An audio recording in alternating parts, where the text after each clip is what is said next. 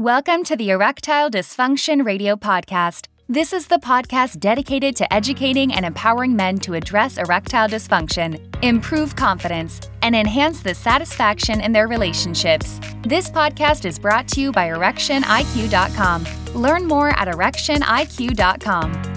Welcome to the Erectile Dysfunction Radio Podcast. I am Mark Goldberg, certified sex therapist. I am deeply passionate about working with men like you to help resolve their ED. Hello, Casey here, your podcast producer and host for today's episode about erectile dysfunction and social media. Something that has dominated the headlines of everyday living is social media. Everyone has a voice now. Everyone has a chance to be a content creator and contributor to this massive, changing, evolving platform we call social media.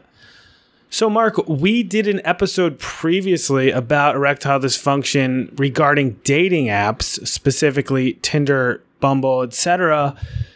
There's got to be some connection there to today's discussion. So do you just want to recap for us what that podcast was all about? In the episode that we explored the impact of dating apps on erections, we recognize that there are different forms of dating apps. Some of them are more geared toward hookups or more geared toward the hookup culture, while others, at the very least, are marketed as trying to help people establish longer-term relationships. Each of these dating apps comes with a slew of challenges for the people that use them. Certainly when it comes to the apps that are geared more toward a quick encounter or meeting somebody for the implicit purpose of a sexual encounter. For some people, this is a very arousing proposition. This is something that excites them, certainly would be a facilitator or supporter of proper sexual function.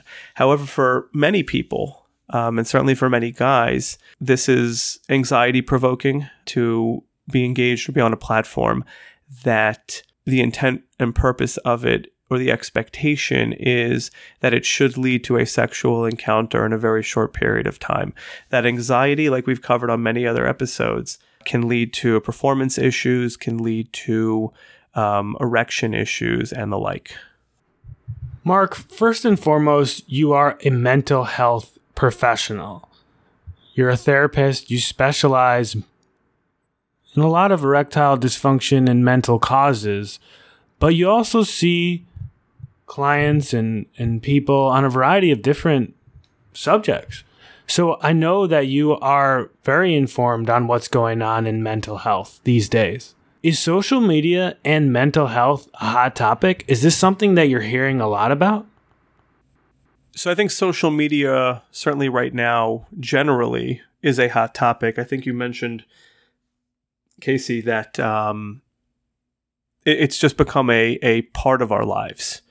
And anything that becomes a part of our lives impacts our brains, impacts our mental health. So as hot of a topic as social media is, generally speaking, I think is as hot of a topic social media is with regard to mental health. So anecdotally, what can you tell us about social media's impact on mental health in general? So let me start with the good before we talk about some of the challenges. So I think that there are a number of aspects of social media that have probably benefited a lot of people. I think social media allows for connection. It allows for people to find other like-minded people. I think for many, many people who have previously felt isolated, being able to find a group of people who are similar to them or maybe experiencing similar things has been very cathartic and very therapeutic. And I do want to recognize that benefit of social media. Now, all that being said, I think that social media has had a number of impacts on our collective mental health. Firstly, I think social media has changed our relationship paradigm. I think it's changed the way that we relate to and see one another. Social media allows us to say things and to make comments that many of us simply would be uncomfortable, to say the least, to say out loud in a face-to-face type of setting. I think social media allows us to also ignore the complexity of people. When things are boiled down to a couple hundred characters, we really lose the nuance. We really lose a lot of the complexity that exists in people. And we have an uncanny ability to categorize people based on a statement. And I think that has a potentially negative impact or ramification on how we connect. Another aspect when it comes to relationships, and certainly when it comes to our intimate relationships, is comparison. And I think this is a well-documented phenomenon that, relationships are hard. I'll put it that way. Relationships are challenging. When we are distressed, our minds often want us to feel better. They want us to find a solution. When we lived in much smaller settings and we didn't have these much larger social communities, our ability to explore, to compare, to imagine that there are better things out there was relatively limited. With social media, it's very easy to compare. It's very easy to almost unintentionally challenge the relationships that we do have, which I think does ultimately have an impact on all of our psyches. Lastly, without me giving any commentary as to why this might be, social media has been, very clearly linked to increased rates of anxiety and depression, not just among adolescents, but this has been documented really in populations of all ages. So that is clearly having a negative impact on, again, our collective mental health.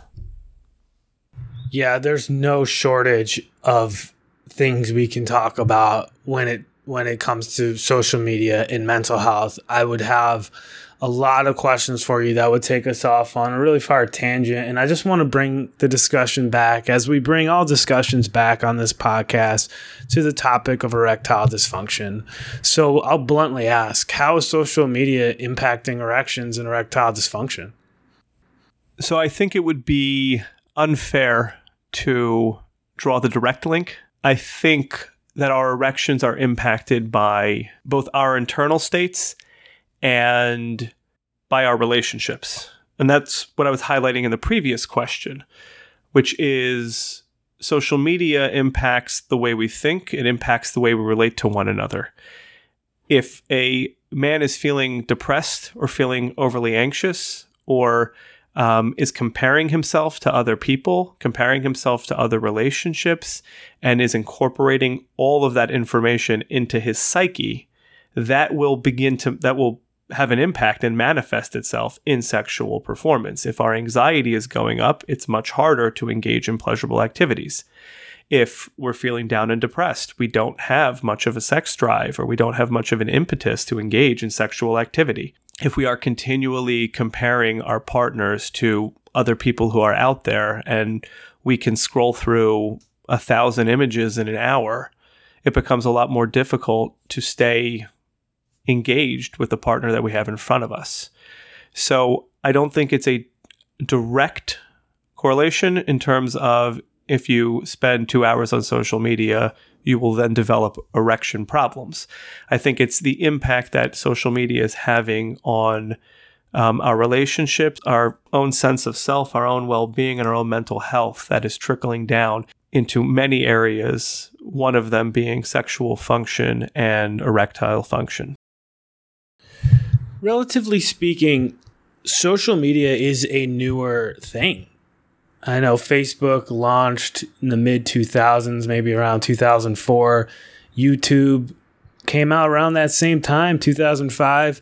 Generally speaking, in the grand scheme of things, these are still relatively new.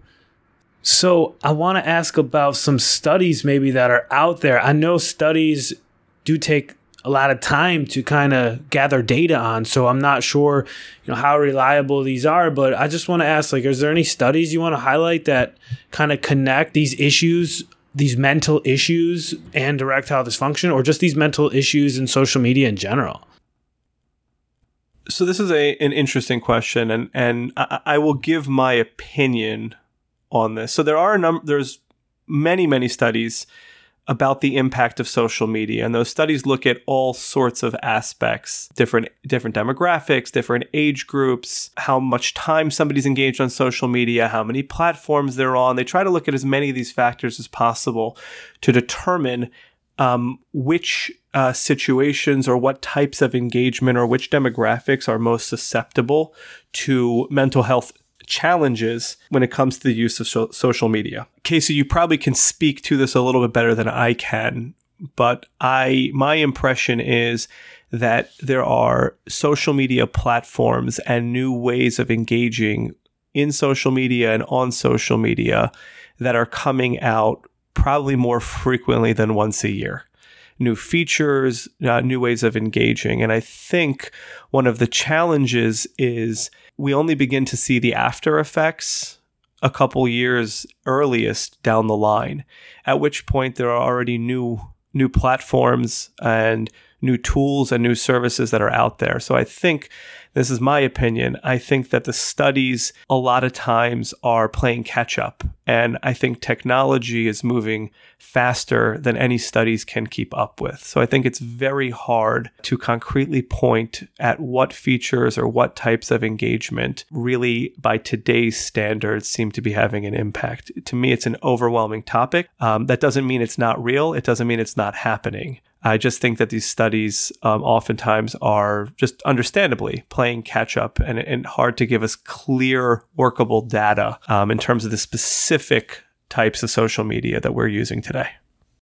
Mark, I'll just jump in and say I think that's accurate because the studies are probably having a hard time keeping up with the technology, just as the legislation and the laws governing a lot of these technologies and social media platforms are also struggling to keep up with the rapid pace that these social media platforms and just the tech industry in general develops. So I think that would probably be on par with what I'm seeing kind of on the legislative side of the industry. That makes sense. Yes, technology seems to be the cutting edge, as they call it, and it feels like everybody else is playing catch up while we're engaging in really this life-changing technology. Mark, can you first remind us the work you do with men regarding mental health and the struggles with erectile dysfunction? I want to just reestablish your work before I jump into the next question. Briefly, I work with men who have been medically cleared. They've seen their doctor, and it's been determined that any of the organic issues or medical issues are being managed properly, and there seems to be indication of a psychological or what's called psychogenic aspect that's contributing to or helping to maintain erectile dysfunction. As we've covered many times in this podcast, the brain is a very complex part of the human body and impacts so many aspects of how the body functions. One of the most susceptible parts of our body is the penis, and in particular is the erectile function process. Many different things that are going on inside of a man's head can be negatively impacting erections, and conversely, in order to achieve consistent erections, the brain has to be engaged as part of that. So my area of expertise is on being able to help men identify and address what might be going on, or oftentimes what is going on, that is negatively impacting the erection process. With all that in mind, are you seeing men who are dealing with erectile dysfunction that may be related to social media? So as I was saying earlier, I think it's rare that I have encountered a a male client who's experiencing erectile dysfunction who has clearly or openly attributed erectile dysfunction to overuse of social media or some unhealthy use of social media. I think, though, that it is something that any person who's experiencing a challenge in their life should be looking at. It's very difficult to not be engaged in some level on social media. It's almost part of the way that we live. So it's something that I keep in mind with almost every client that I meet with, almost every man that is experiencing erectile dysfunction, is if there's a relationship issue going on, what has impacted this issue? What has impacted the relationship? Has the thinking about relationships shifted or changed? Does social media have a role in that? So it's something that is, I wouldn't say front of mind or top of mind, but it's something that is absolutely considered in the broader scheme of trying to understand and ultimately address erectile dysfunction. Another great discussion here on the Erectile Dysfunction Radio podcast. Mark, any final thoughts on today's topic?